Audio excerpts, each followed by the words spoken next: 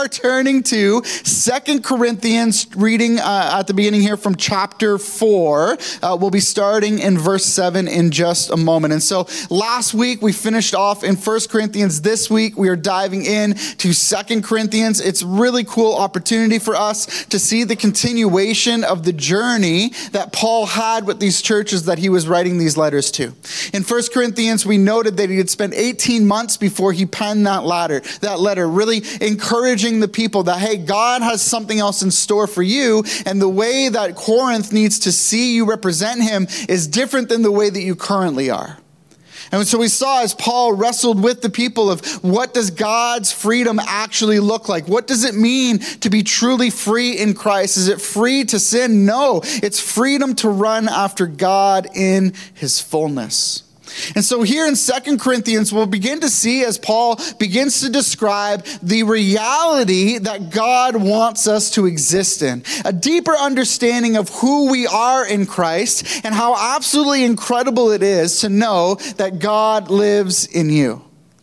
Just take that in for a second. That you are the home, you are the dwelling place, you are the storehouse of the Holy Spirit. You could just feel it during worship. Like there was something taking place where God was stirring the room up. There was this sense and this desire, and it doesn't come from us. One of the most beautiful things about worship is it's this moment where we give God his praise. We give God what it is that he is due. But don't forget who it is that dwells within you. It's this moment for us to release the Holy Spirit who is alive and well in us and allow the Holy Spirit through us to praise God. Isn't that cool? Isn't that amazing? It's this moment for us. We talked a little bit about the great dance last week. We talked a little bit about how God constantly exists in this triune relationship, right? The Trinity, Holy Spirit, God the Father, God the Son. They are all one, always together. And yet one of the Trinity dwells in us. Well, someone needs to wrestle through that today. Come on. One of the Trinity dwells in us. And so our opportunity to worship is us saying, oh, Holy Spirit, be released in this place. Holy Spirit, be released in this place. For my brothers and sisters who are going through it, Holy Spirit, would you just work a miracle in this room today? God, we want you here, but we also want you to be released in our lives. There's power there. Come on. Where we're talking about how when the Holy Spirit dwells in you, where the Holy Spirit is, that there is power. Please understand that God is referring to where you sit today. As you walked into this place, not before, right? This morning at 4 o'clock in the morning, this was just a building. But as people began to move into this building, it has become and is in this moment holy ground.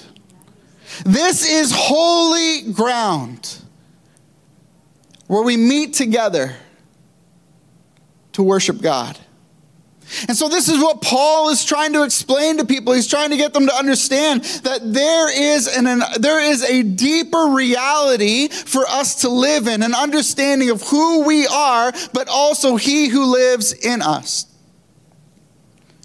In the verses that we'll read today, Paul is going to describe us as jars of clay, as tents, meeting places.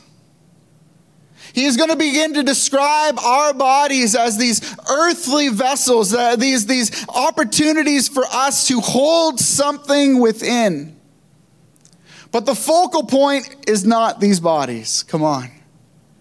The focal point is not the jars of clay. The focal point is not the tent. The focal point is what is inside of those jars. The focal point is what is inside of that tent of meeting. The focal point, church, is who lives inside of you today.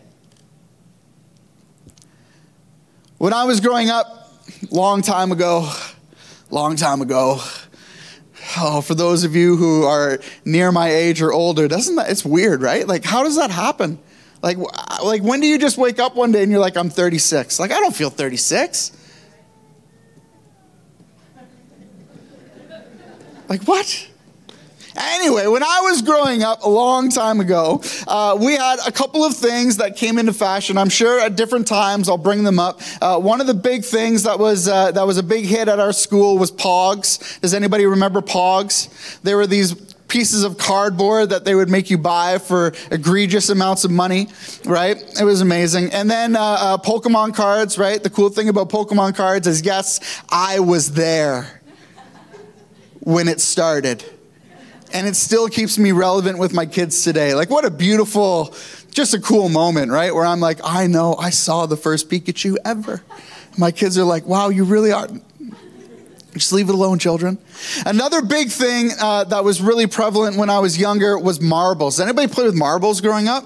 Marbles was huge on our schoolyard, right? Right now, my son talks about every recess he goes out and plays soccer. I'm like, that's so interesting. Like a real sport. How cool is that? Every recess, I would go out and I would play with Pogs, or I would play with Pokemon cards, or I would play with marbles. And marbles was for keepsies. Woo! It was so good, right? And so as I got more and more fearsome, I would say, at the game of marbles, I needed a place to store these beautiful, beautiful treasures that I was accumulating. And so I remember I went home one day and I told my mom, I need a bag. And she said, okay. For what? I said, for marbles. And so immediately, no plastic bags, right? No paper bags can do. Like, I was accumulating a treasure hold. Like, just so many marbles every day. Those poor kids that faced me. And so my mom came out of the back room and she said, Mitch, here is the only bag that we have. And at 9 years old, I looked at her and I said, are you serious? And she said, yes. And she handed me my sister's old Barbie lunch pail. And I scoured the house for the rest of the day, but there was no other bag to be found.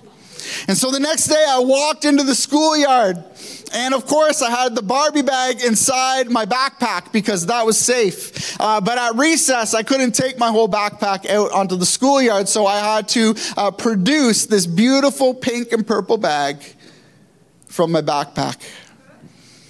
And all the kids looked at me and they said the same thing I said to my mom, are you serious? But the beauty of that story is that it wasn't about the bag. I still walked in that schoolyard and my skills were just the same. And those other kids' marbles, they were still to be mine.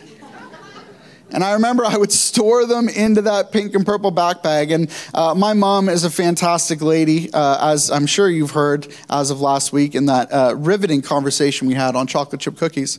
My mom also just kept everything. And so at 19 years old, as I was introducing my then girlfriend, now wife, to my family, my mom produced this beautiful pink Barbie bag and said, hey, look what Mitch used to take to school every day. Like,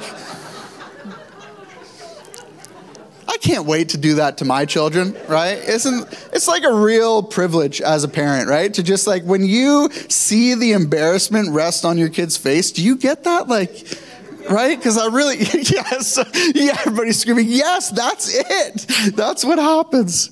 And so I remember walking into the schoolyard and day after day I would have this bag, but church, it wasn't about the carrying apparatus.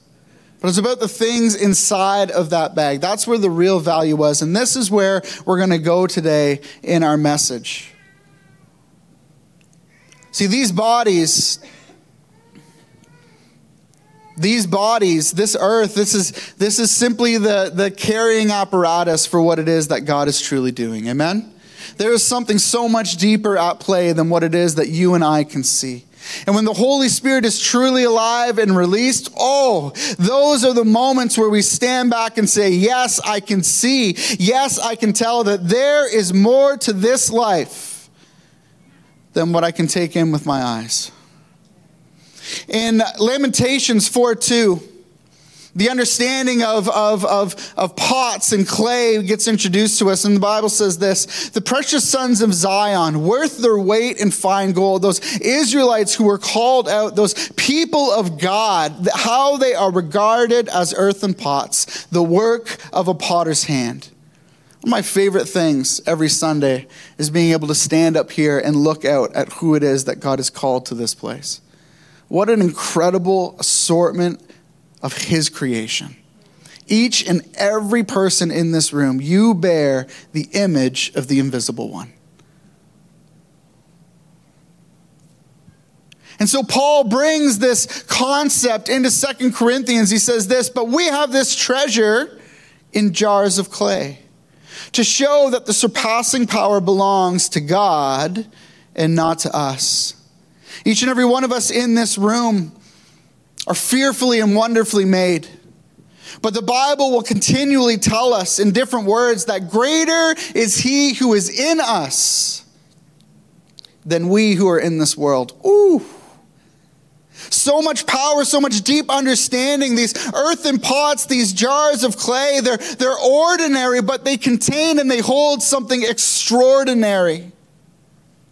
In the Old Testament, Paul will use the term of tents, and this was a meeting place, especially for Moses. Before they erected the temple, this was the place where Moses would go in, and the glory of God would rest over this tent as a cloud, and only Moses could go in, and the glory of God was so great within that tent that as he came out, the Bible describes his face as shining so brightly. The holiness was so visible on his face that all of the other Israelites needed him to cover up with a veil so that they could simply stand in Moses' presence. How great is our God?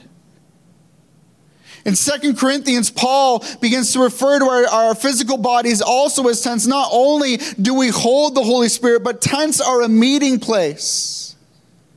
Let this sanctuary today be a tent for the Holy Spirit. A place where we can come together and pour out what he has given to us to collectively bask in his glory. Oh, what a God we serve. These ordinary, weak vessels hold and house the treasure of treasures. Paul continues on in 2 Corinthians chapter 4, verses 8 to 10. We are afflicted in every way, but not crushed. Perplexed, but not driven to despair. Persecuted, but not forsaken. Hallelujah. Struck down, but not destroyed.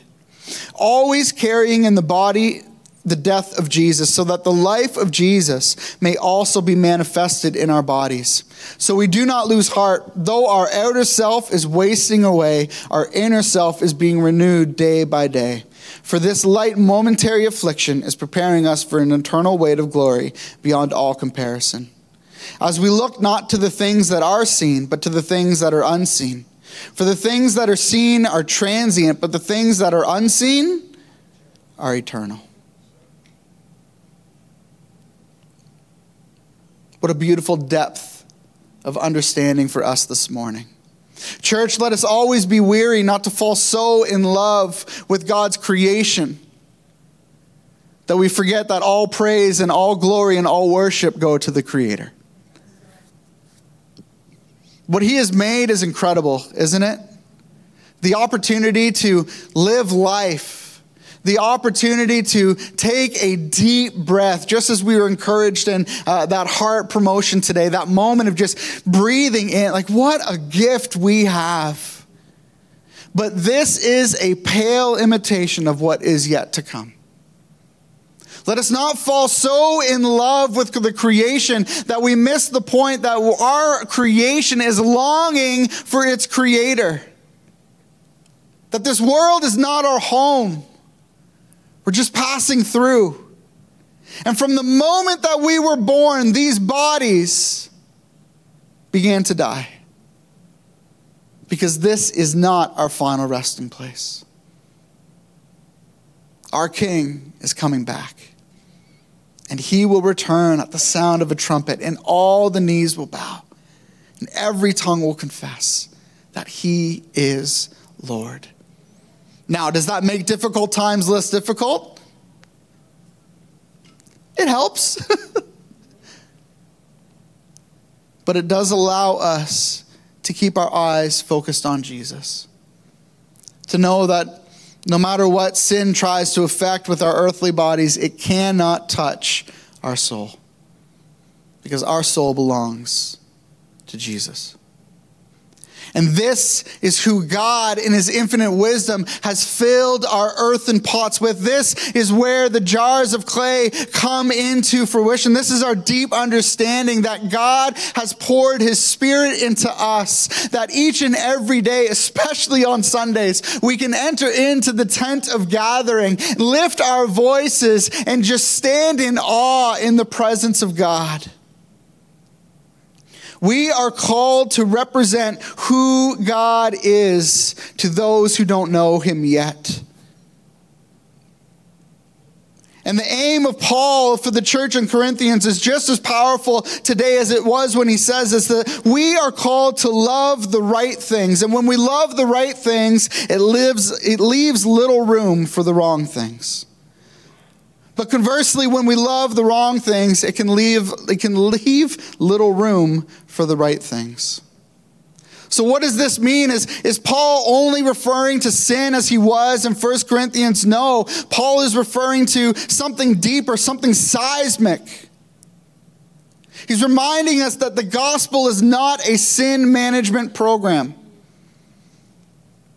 but the gospel is a life transformation process. Church, we are not asking anyone here to white knuckle it against sin.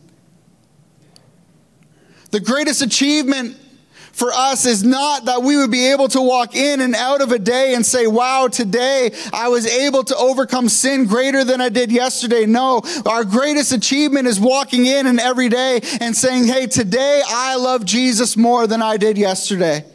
Today I have learned to converse with God in a new way. Today I prioritize being holy as God is holy because that is who I am after. It's not a checklist. It's not us keeping a balance of how many rights or how many wrongs. No, the greatest message of the gospel is, where is your heart pointed to? Where is your heart pointed to?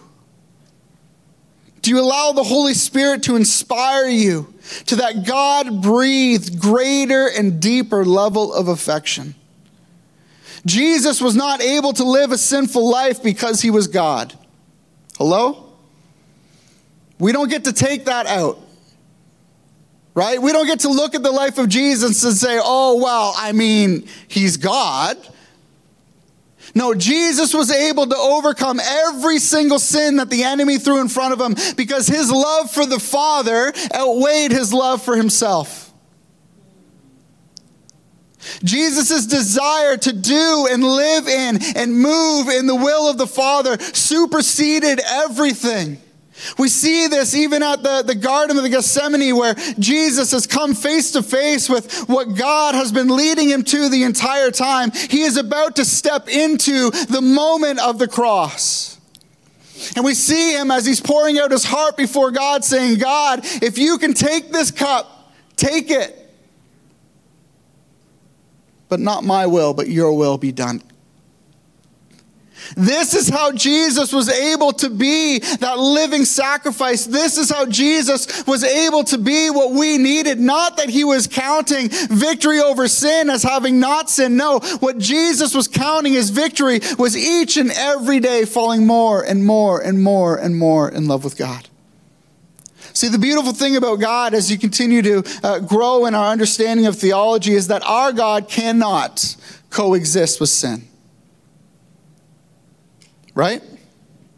Right? Where God's light is, cannot also be dark. He can't. He can't stay in that same. He is too holy.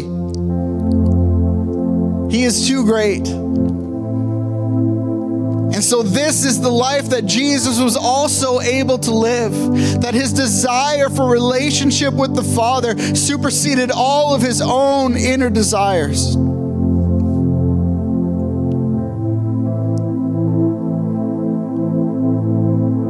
2 Corinthians chapter 5, verse 1 says this, for we know that if the tent is, let me start again.